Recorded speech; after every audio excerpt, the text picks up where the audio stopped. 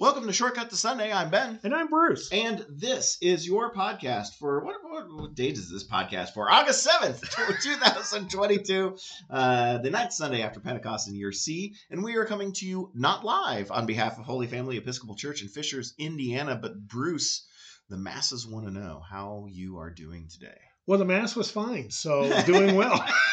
Good. All things good. This is after church on Sunday. Yeah. So we're August. Sorry, kids. Back to school. Poor kids. Get out of the house. Go away for at least half the day. But yeah, man, that's kind of hard to believe. Very hard to believe. But we are now looking. Do we have a date for the youth group coming back and like our back to? It's in August, isn't it? It's. We have a date, so I'm going to look it up. You can keep tap dancing. Just to make sure. Yeah, just a little soft shoe, a little flat ball change. Yeah, we're in August we do come back to a quote unquote normal schedule. I know that the choir comes back in August, and we come back to having adult forum and youth ministry and children's education. Okay. The choir resumes Sunday participation on August 21st. Okay. And Sunday education is after that. I wanted to say it was the 28th, but I didn't want to be incorrect. It's coming up. It's coming up. It's not this coming Sunday. It's not for this podcast, so you need not worry. But it is. Yeah. We'll have a better date for you next week. Okay. Those of you who use computer calendars will understand. I think I put it in the wrong color code. So it's now lost. The date is there somewhere. I can tell you. Bruce has an email for sure that does have this answer. Franklin Model Railroad show is the important thing. Saturday, August 27th. Peeling back the curtain at the fairgrounds as to what is important in your life. But yeah, August, starting to see that return to our normal school for us, kind of more of a school based schedule. Yeah. It kind of mirrors that, having the summer off and everything. And what a grand summer it was. You went to Baltimore and nerded out with church at folks. General Convention. Did you what else? Let's do a quick look back. What else did you do this summer that was fun and fascinating? Some gardening, perhaps? Bootload of gardening. Still and fixed my chainsaw, so that takes away some of the fun. There you go. But I now learned how to do it via the internet. Hopefully I won't lose fingers. But actually, big thing it was actually aimed to do a little bit of relaxing. So read a couple summer read type murder mysteries. And, some on the railroad building and, like you say, gardening and doing some chores around the church that are fun. What are those? Fixing the toilet. Yeah. It's been quite. God bless somebody who finds that fun. It's been a fun challenge. There you go. It involves demo and repair. So it's a good time. Incidentally, I have found it. Christian education resumes September 18th. Oh, September 18th. Yeah, okay, we looked at all the school calendars of when they're thises and that's, and we figured that'll be the easiest time, both for the students and the teachers at Holy Family. No, that makes some sense. Yeah, the school calendar has gotten a lot wonkier these past couple of years as the different school systems have gone to a little bit shorter. Some of them have gone to shorter summer hiatuses. Right. Hiatusi? What's the plural of? I don't think anyone listening to us cares. Moving on. But yeah, that makes some sense because I know there's some folks who go back to school at a much later date than my poor kids, at least. But you chopped long and hard to get that school district. Yes, long and hard, for sure. Yep, it was the one I could afford. Free. Let's move on to our day in church history for August 7th. There's some fun ones in here. Let me just preface that. We start in 44 AD, seeing the death in Caesarea of Herod Agrippa, persecutor of the apostles, who has executed James, the brother of John. Right. So we see. I actually know this guy. I know him. Yeah. We read about him. He's in the Bible. Just a little bit. Yeah, just a little bit.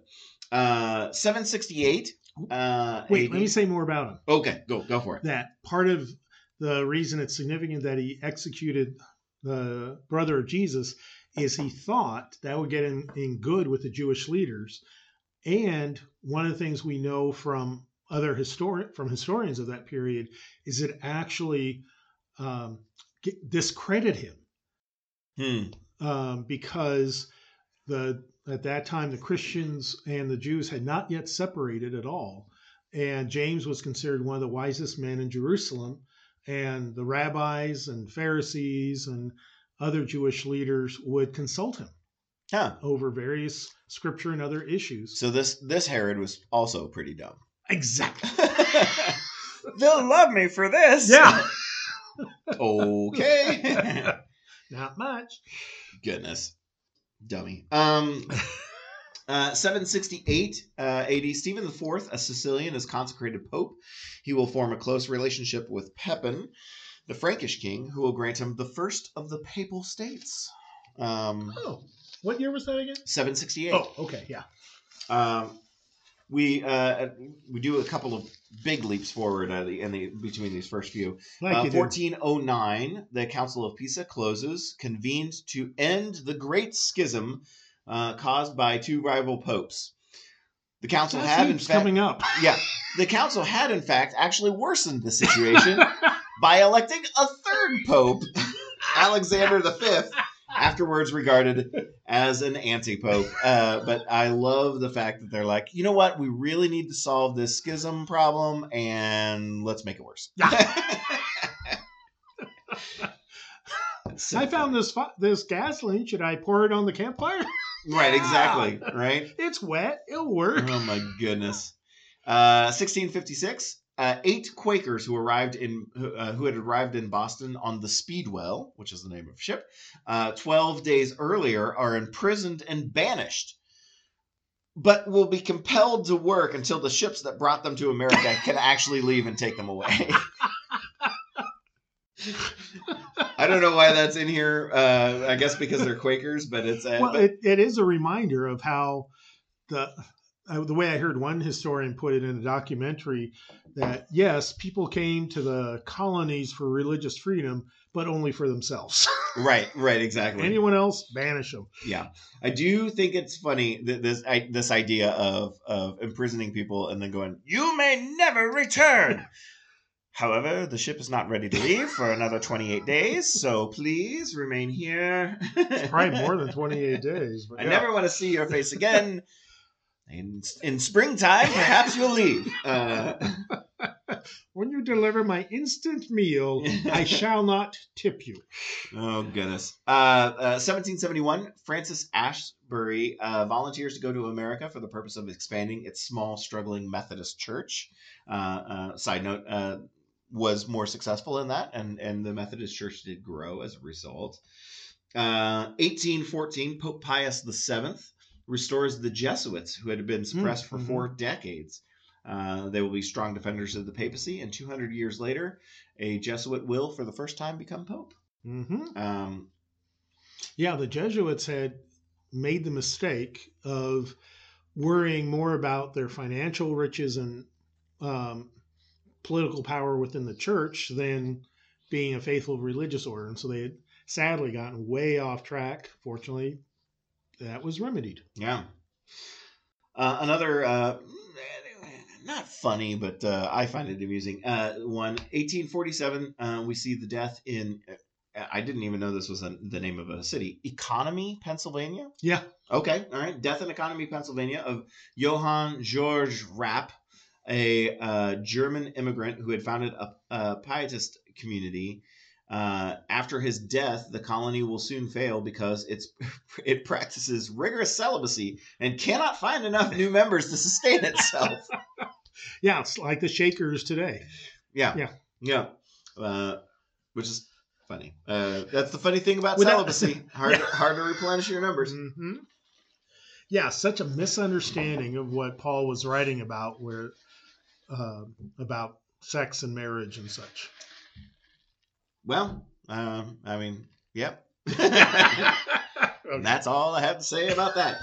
1997, we see the death of Mrs. Minnie I butchered it. Shoot.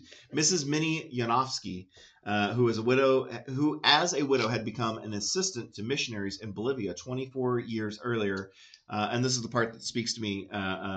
Cooking, sewing, and mending as needed, showing that age and lack of extraordinary skills need not be an impediment to Christian service. And isn't that a lesson that I need constantly of like, look, you don't have to be great at this stuff. Well, that's very true. Yeah. I feel kind of bad for Mrs. Yanofsky that that's the main point that they tack on to her obituary in the church calendar, but she was not an extraordinarily skilled woman, which can be a lesson to us all. That does sound like the premise for a Saturday Night Live skit. Yes, she burns the bread, but she is so faithful. Right. She's an inspiration to us all. I don't like burned bread. Could be legally determined as brain dead for a. Well, but like, yeah, it's just like don't insult her. Come on. In all seriousness, what occurs to me is if she was in service that long to missionaries, why didn't they teach her skills? I mean, I'm wondering if I'm wondering if one of the problems with this entry is that it lacks enough words. Yeah. Because my assumption would be that after, for 24 years, she really did, like, she went into the ministry not knowing, is my guess. And that she didn't allow it to be a barrier of like, I have no idea how to do the things that will help these people that I need to do, but I'm going to learn. And right. and overcoming the challenge of not being prepared for the service. It's sort of like one of the principal plots of the animated film Penguins of Madagascar, where Little Private worries about whether he has the skills to be a helpful member to his... You lost me. But yeah. Okay. Yeah. To his fellow penguin semi-superheroes. You have a young child who frequents your home. Yes. Grandchildren we are awesome. We do not watch the Penguins of Madagascar, so I'm a little lost on your point. As long as you don't need plot, it's a funny movie. There you go. And hey, what does? Yeah. What does? Our first reading for the day. Look at that beautiful segue. I should get paid for this. It's awesome. Genesis chapter 15, verse 1 through 6 today for our first reading. And it reads this way. After these things, the word of the Lord came to Abram in a vision. Do not be afraid, Abram. I am your shield. Your reward shall be very great. But Abram said, O Lord God, what will you give me? For I continue childless, and the heir of my house is Eliezer of Damascus. And Abram said, You have given me no offspring, and so a slave born in my house is to be my heir.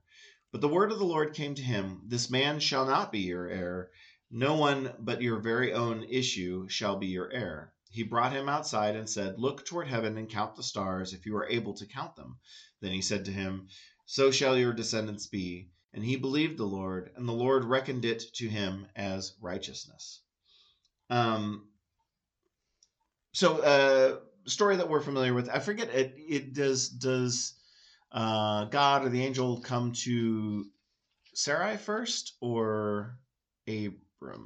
I think they come to Abram first, and then Sarai later. And And that's when she laughs in the face of the angel. Yeah, and that happened before this conversation. Oh, so she is first. Well, yes, that's true. Abram's talking with angels, and she talks to God. Yeah. Okay, right. I got you. And then he has a vision from the Lord. Is that how it goes? So it's like a 3. It's like a Abram sandwich. Yes. Liturgically speaking. An Abram sandwich. Okay.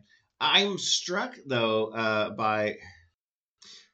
Don't be afraid, Abram. I am your shield. Of all the imagery that God could have chosen, shield is kind of interesting when you think about it, because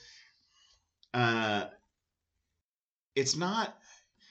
I get the sense from this reading, like it's not really like he's lacking protection, or that he needs to be defended from enemies or anything like that.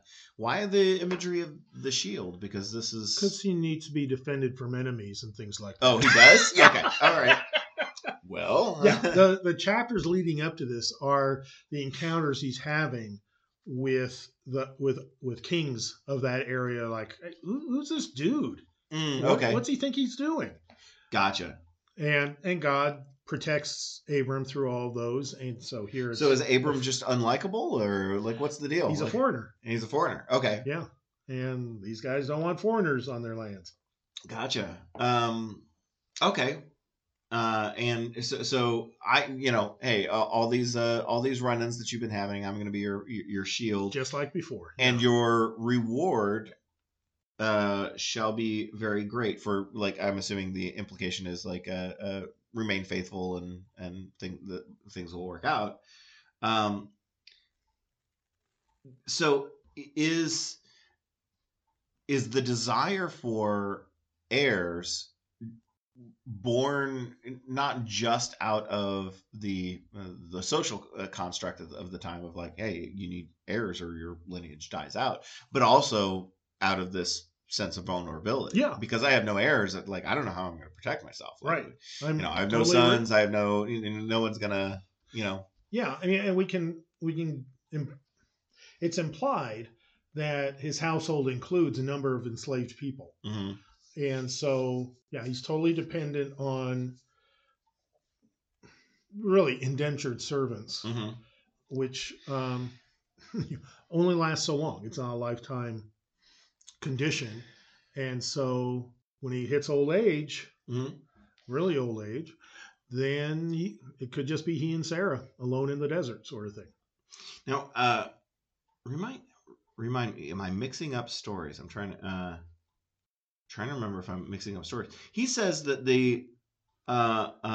his current heir is Eliezer of Damascus, but where does Hagar and Ishmael come into play? Well, funny thing. Yes. We aren't quite sure how that should be translated. Oh, what, Eliezer? The Hebrew is messy in that phrase. Okay. So, 2 things. One, we aren't quite sure how it should be translated, so maybe the authors really were trying to refer to the child born of an indentured servant. But also what's happening here, but when line versus line, mm-hmm. is editing by the 2 schools of thought that you can almost hear them fighting over how Genesis should read. Okay. And they literally will have parallel structures within the same story. Easiest example are the 2 creation stories. Gotcha. One has Adam and Eve. One simply has God creating in 7 days. Right. Everything. And so throughout the book of Genesis, there's this struggle back and forth. And this is one of the products of that, is a certain amount of incoherence. Gotcha. Okay, because the story of Hagar and Ishmael is fairly well known. Yeah, pretty big stuff. And obviously, is the story that won out. in terms of. So this is like the only reference to Eleazar? I'm not sure if it's the only one. I haven't researched it, but now I will. I was going to say, I suppose there's the possibility of like between, when this portion of the story occurs, and then when Hagar and Ishmael a portion of the story occurs only a couple of chapters later, I think. Yeah, it's all in this neighborhood. I suppose it's possible also that Eleazar dies because of the phrasing of that would be one way to explain it. It could be possible because the language in this section, Ishmael was a child, like an infant in the story when he was sent off. Yeah. This section kind of implies Eleazar is grown. Mm-hmm. This man shall not be your heir. You wouldn't, it would be literarily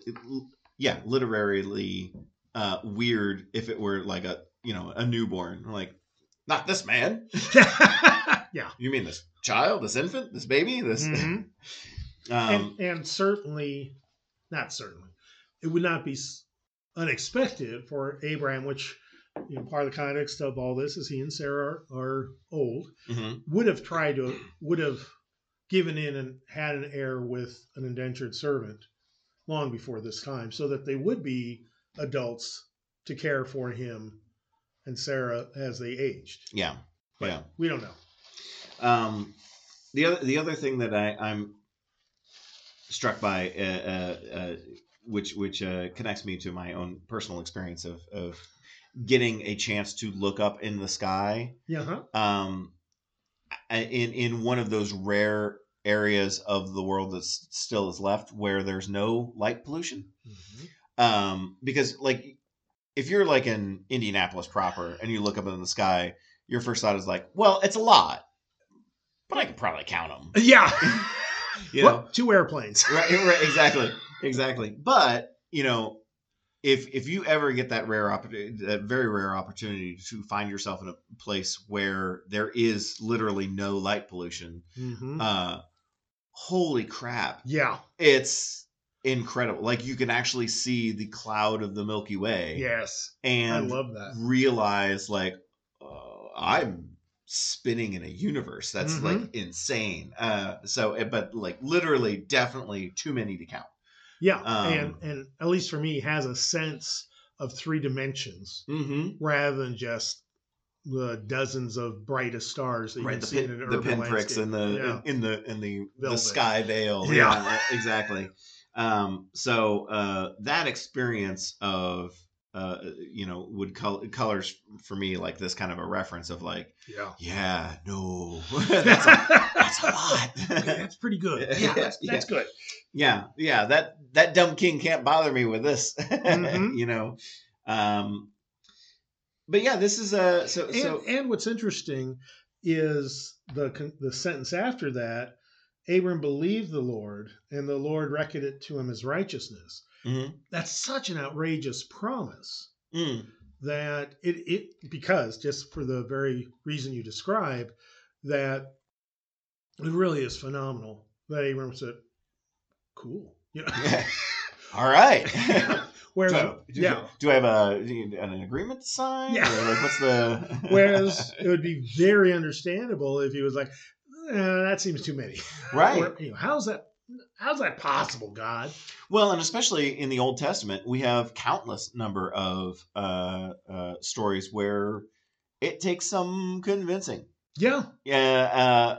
Sometimes drastically so. I'm thinking of like the story of Jonah or Moses and the burning bush. Moses needs constant update reminders. But and while the Abram and Sarah have some reasonable doubt through the course of their conversation, they okay, all right, here we go. So it does stand out as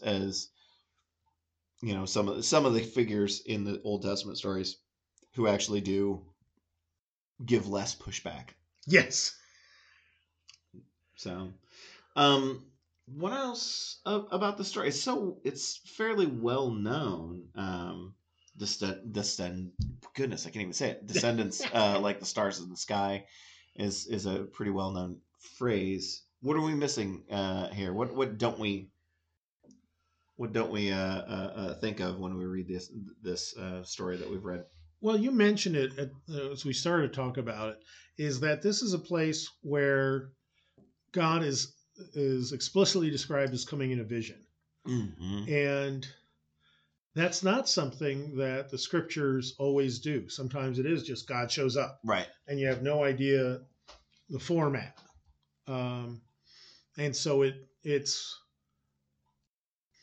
noticeable that there's a description as to what the physical interaction would have been connected to. It's like, oh, okay, it's a vision. Yeah, all the more reason why it gets credited to him as righteousness, because vision / dream, one could forgive the character going, "Oh, that was weird." Yeah, and not sure if that was the sun or what. Yeah, whereas like Moses got miracle after miracle, right in front of him, and yeah, so Abram really was so courageous to go with simply a vision. Interesting. Let's move on to our psalm. Psalm 33, verse 12 through 22. Happy is the nation whose God is the Lord, the people whom he has chosen as his heritage. The Lord looks down from heaven. He sees all humankind. From where he sits enthroned, he watches all the inhabitants of the earth. He who fashions the hearts of them all and observes all their deeds. A king is not saved by his great army. A warrior is not delivered by his great strength. The war horse is a vain hope for victory, and by its great might it cannot save. Truly the eye of the Lord is on those who fear him, on those who hope in his steadfast love, to deliver their soul from death and to keep them alive in famine. Our soul waits for the Lord. He is our help and shield. Our heart is glad in him because we trust in his holy name. Let your steadfast love, O Lord, be upon us, even as we hope in you. So is this the tail end of the psalm? Does the psalm end there? Or we get in the middle? We start in the middle to the end. To the end. Okay. What did we skip? Is this one of those creation stuff? Oh, okay. I wasn't sure if this is one of those poems that starts out bleak and ends. No baby bashing. No baby bashing. Yeah, so it is interesting imagery that we start off with here at the beginning of the psalm. This figurehead on a heavenly throne, casting their gaze upon their creation, and almost, it doesn't say it, but like that would be like an imposing judgmental figure is kind of like what my brain does. It sort of looks like a Marvel ultimate superhero figure. Yeah, this is the Watcher. Yeah. for our Marvel fans out there. But culturally, and I'm not sure when this psalm comes from, to tell you the truth. That was going to be a question. Yeah, so I just go ahead. Confessed. Yeah. But when you have when you live in an era where being noticed is not likely, in a favorable or unfavorable way, having someone who notices you, who's on your side and is powerful, actually is reassuring. So that's an interesting point, that the language would allow many readers to not feel so alone. Exactly. I'm also struck though because in modern Christianity, at least, we have a lot of this question as to how much control is exerted by our Creator over events on the earth. This is definitely one that has strong language implications of, like, he's not a tinkerer. He's not, This is, one who observes all their deeds and watches all the inhabitants of the earth, not the puppet master that pulls all the strings. It doesn't say he intervenes. Yeah. The most that it says is he who fashions the hearts of them all, which is an interesting phrase in my mind, because that does kind of craft the free will argument. Like, yes. you know what I mean? Like fashioning the heart of them all, like, okay, I give you this, which heart it would be interpreted. We talked about this before, where the heart is the center of the being, right, rather than the emotions. Right. You have the ability to for great good, for huge wisdom. Yeah. And that's the influence. That's the string that was pulled. Yes. And then from there, it's observance and knowledge, understanding, which generates concepts like compassion. Like, no, I understand where you're coming from. I've seen it. I've seen it all. In the later verses, not even the later verses. The next verse. But in this portion of the psalm, the actors are humans or horses. Well, the war horse is a phrase for a bunch of humans. Yeah. So yeah.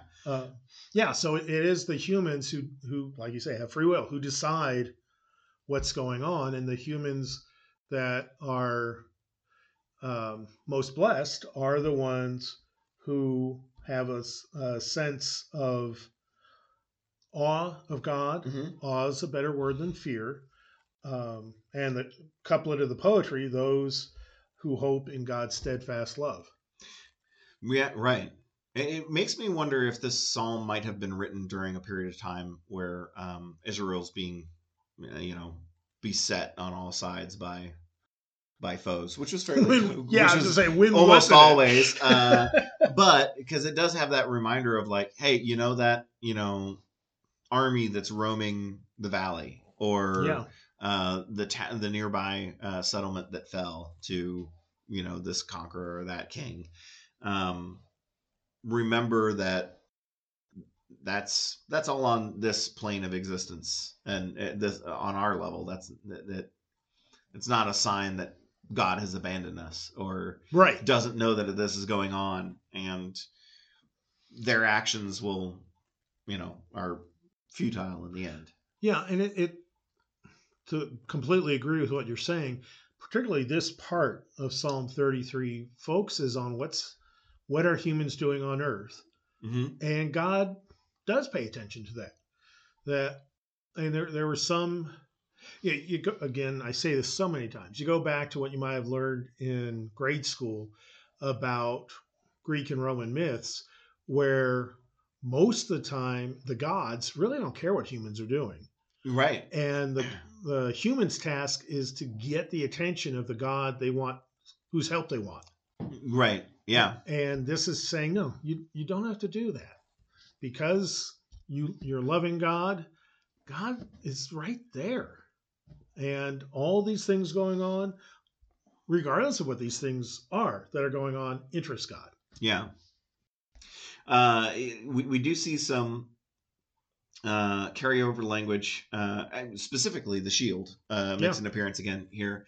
And with the psalm being coupled with the Genesis reading, at least our parishioners on Sunday perhaps get that tether of like, it's still part of that promise. Remember, God said that he would be Abram's shield, and that carries to his descendants. And when this is written, that's they're still the stars in the sky, and the shield is still there for protection. And even when humans are as numerous as the stars in the sky, God still pays attention to them all. Right. Yeah. It's not an indication of like, well, we've reached it. Yeah. My work is done here. You're all lost in the crowd. Right. I can't remember all your names anymore. See, I'll send a card on your birthday. Right. Exactly. Anything else about this psalm? You said that we don't know much about when it was written. Do we have any background information on it? Well, it's interesting. There are a couple interesting things. One is that the first part talks about the glory of God revealed in creation. Mm-hmm. And the second part is God's attention to humans. And that's an odd combination in the Psalms or in religious literature of the time. Mm-hmm. And so it is like you said, it really sets the part of, or at least reinforces part of the concept of human free will and the importance of both the individual and the communal aspect of life to God. We're not just part of creation. We are more than that, and yet we are created, and God still pays attention to every one of us. It's an interesting balancing of two concepts that, in a way, it's too bad we don't get to read the entire psalm at once, because even though it almost sounds like it's two different psalms, for a long, long time, people have kept it as one. Right. And so have seen that there's a very deep, important religious truth in it. And so it's that whole thing of, yes, God is the God of the great big, but also God of the teeny tiny individual. Yeah. Yeah. And that's me, the teeny tiny individual. Me too. I wish I was tinier, but we're trying. That COVID weight's still hard to get. Hard to get off. Let's move on to our gospel reading then. All righty. This week we read from Luke, chapter 12, verse 32 through 40. Do not be afraid, little flock, for it is your Father's good pleasure to give you the kingdom. Sell your possessions and give alms. Make purses for yourselves that do not wear out, an unfailing treasure in heaven, where no thief comes near and no moth destroys. For where your treasure is, there your heart will be also. Be dressed for action and have your lamps lit.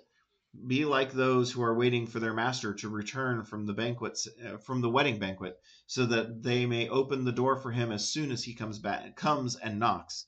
Blessed are those slaves whom the master finds alert when he comes. Truly I tell you, he will fasten his belt and have them sit down to eat, and he will come and serve them. If he comes during the middle of the night or near dawn and finds them, so blessed are those slaves. But know this, if the owner of the house, who had known at what hour the thief was coming, he would not have let his house be broken into. You also must be ready, for the Son of Man is coming at an unexpected hour. I like so we're at first when you're reading verse 33, and it says, "Make purses for yourselves that do not wear out." You're like, what? But then you realize he's getting into like imagery here, an unfailing treasure in heaven. It's a metaphor. I mean, it's a metaphor where no thief comes near and no moth destroys. I do know though here in verse 35, we're already inside of a quote of Jesus. Yeah, and we've added another quotation mark at the beginning of 35. What are we quoting? Well, it's Jesus speaking. Right, but he's already speaking. Do you notice that? Yeah. The added quote is because the editors have made a paragraph break. Oh, okay. So it's just to signify. I wasn't sure if there was like a Old Testament something or other that it was being quoted that I understandably wasn't aware of, because it's not set up in paragraph form on my computer. Thanks, Vanderbilt. Okay. Theirs is just read. Right.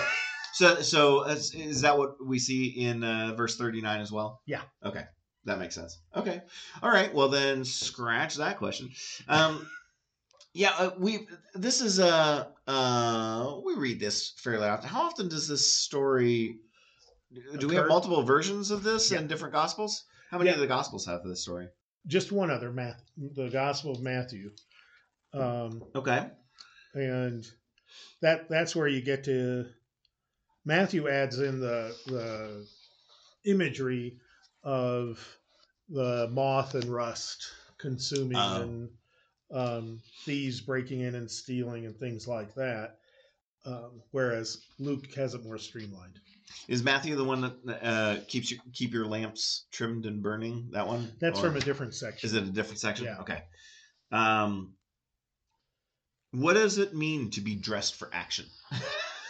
It's a reference. Two things. It's a reference to the story from Exodus when the Israelites are about to be freed from Egyptian enslavement, and what we now call the Passover takes place. What is that phrase? Have your belts fastened and your loins girded. And your loins girded. Yeah.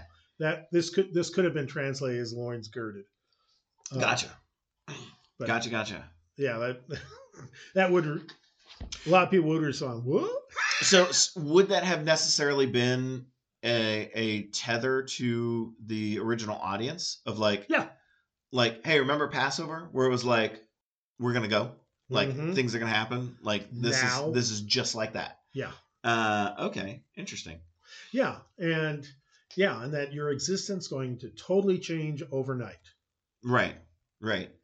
Because I have to admit the story that is created here by Jesus is somewhat in a way a little mundane, because you're like sitting there going, it's only the end of the world. It's like, but it's like be like those who are waiting for their master to return from the wedding banquet, because someone's got to open the door.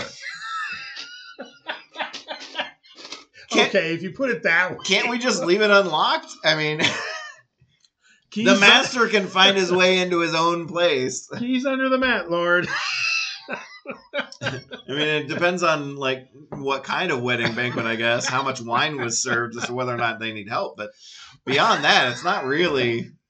This isn't rocket science here. Well, remember the technology of locks at the time was the best lock you could have would be a major beam across the door that could only be lifted up from the inside. True.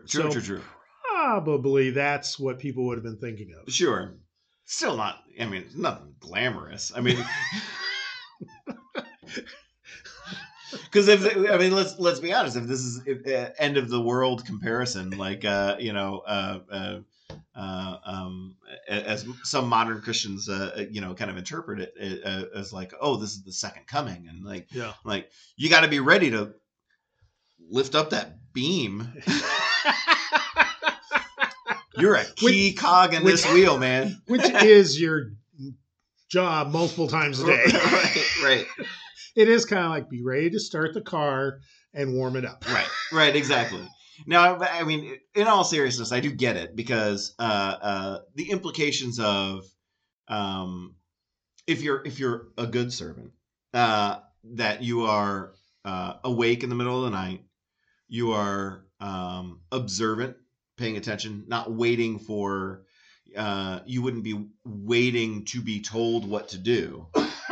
Even the language here implies that you're not waiting for given command. You're anticipating. You're right, exactly. So the guff that I just gave it isn't necessarily warranted. It was just fun. You're but there is a part that you kind of touched on, maybe unintentionally, that really it's always intentional. Never by accident. It's not so much about the end of the world. It is instead much more about the end of an individual's life. Because that's going to happen to everybody. Right. And particularly in Jesus's audience at the time. And so it's the dynamic of, you don't know when you're going to die. Right. And that's the thief in the imagery. Yeah. Is death itself. Yeah.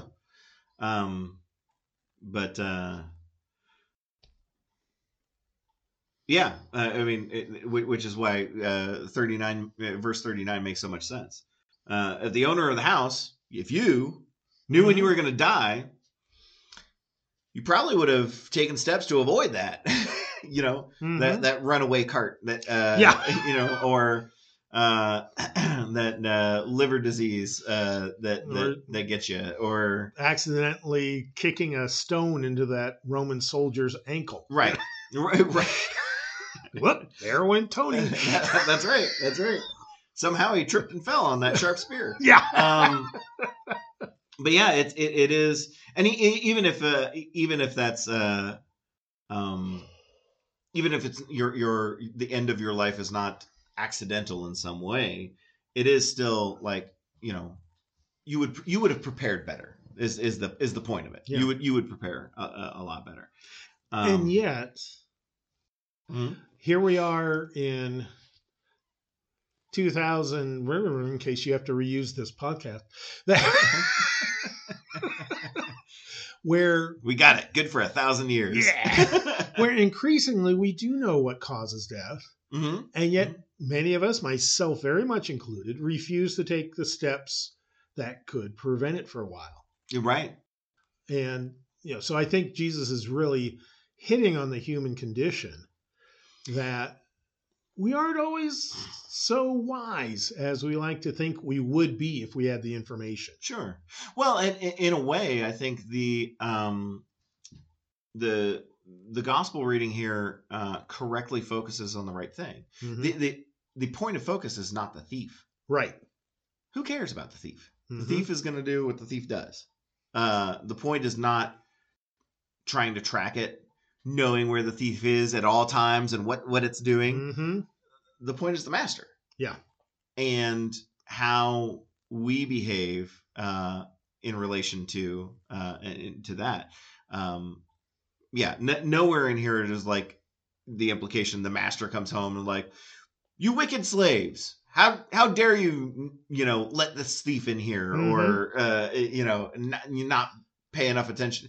They're paying attention to the arrival of the master. There's no indication of like, you didn't. Yeah. Why didn't you look? He scaled the wall. I'm sorry, I was on door duty. Right.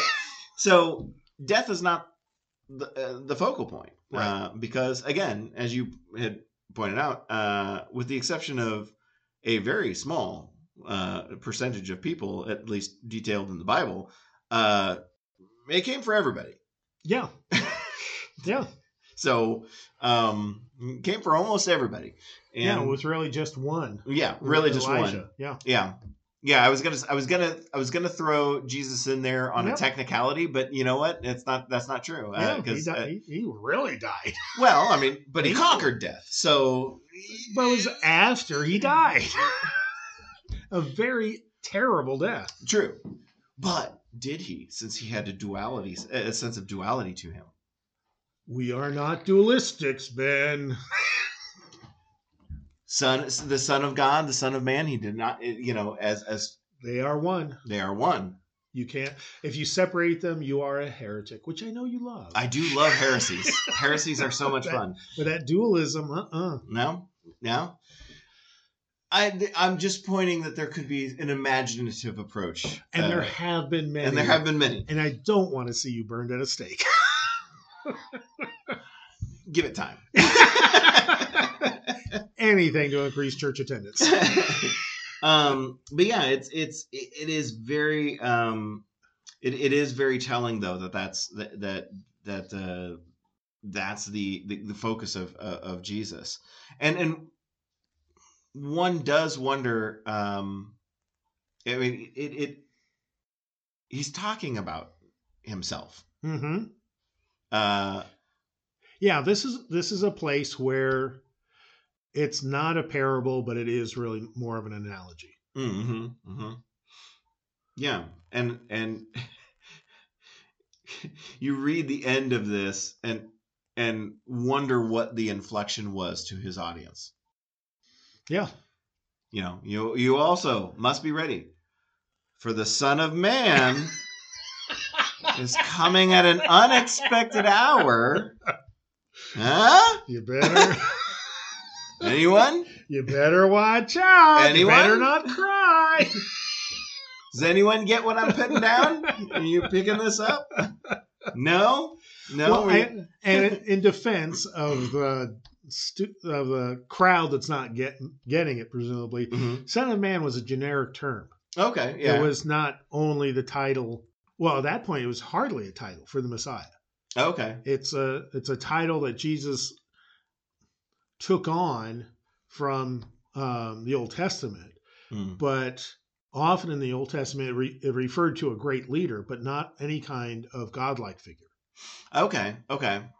So it was like the best man, not in terms of a wedding, but like the a really, really, really skilled leader, one of the best of us. Yes, one of the best of us. Mm-hmm. The best example of humanity. Gotcha.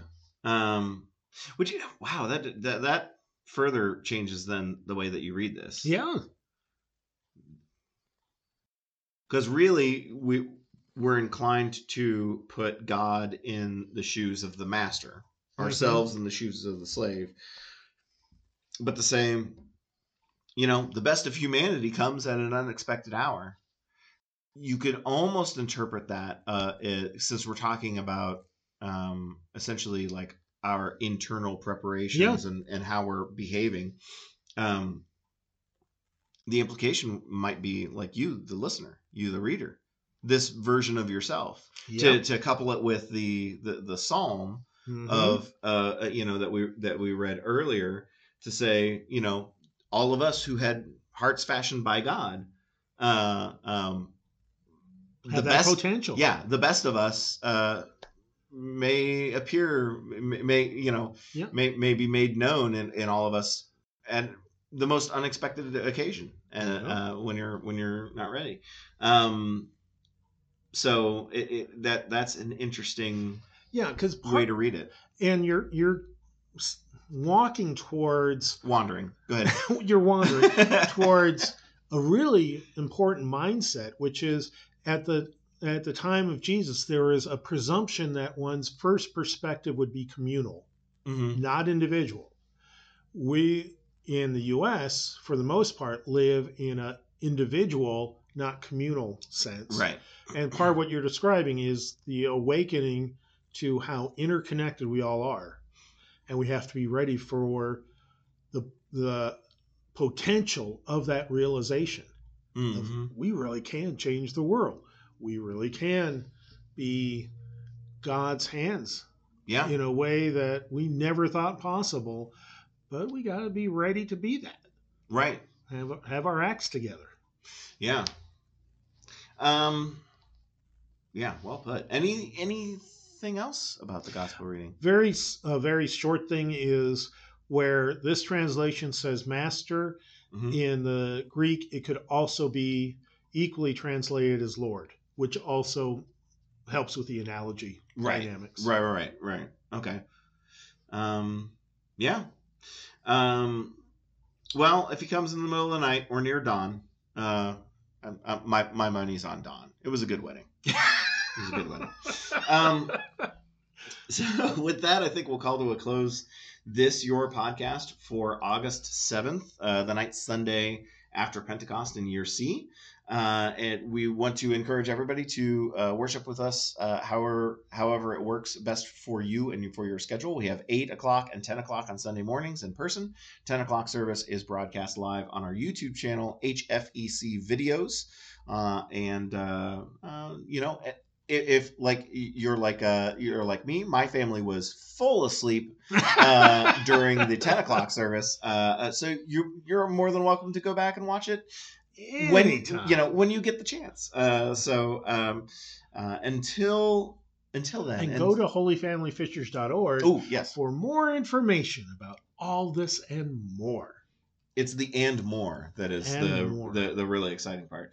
But until next week, I'm Ben. And I'm Bruce. And we'll talk to you then. Bye-bye. Bye.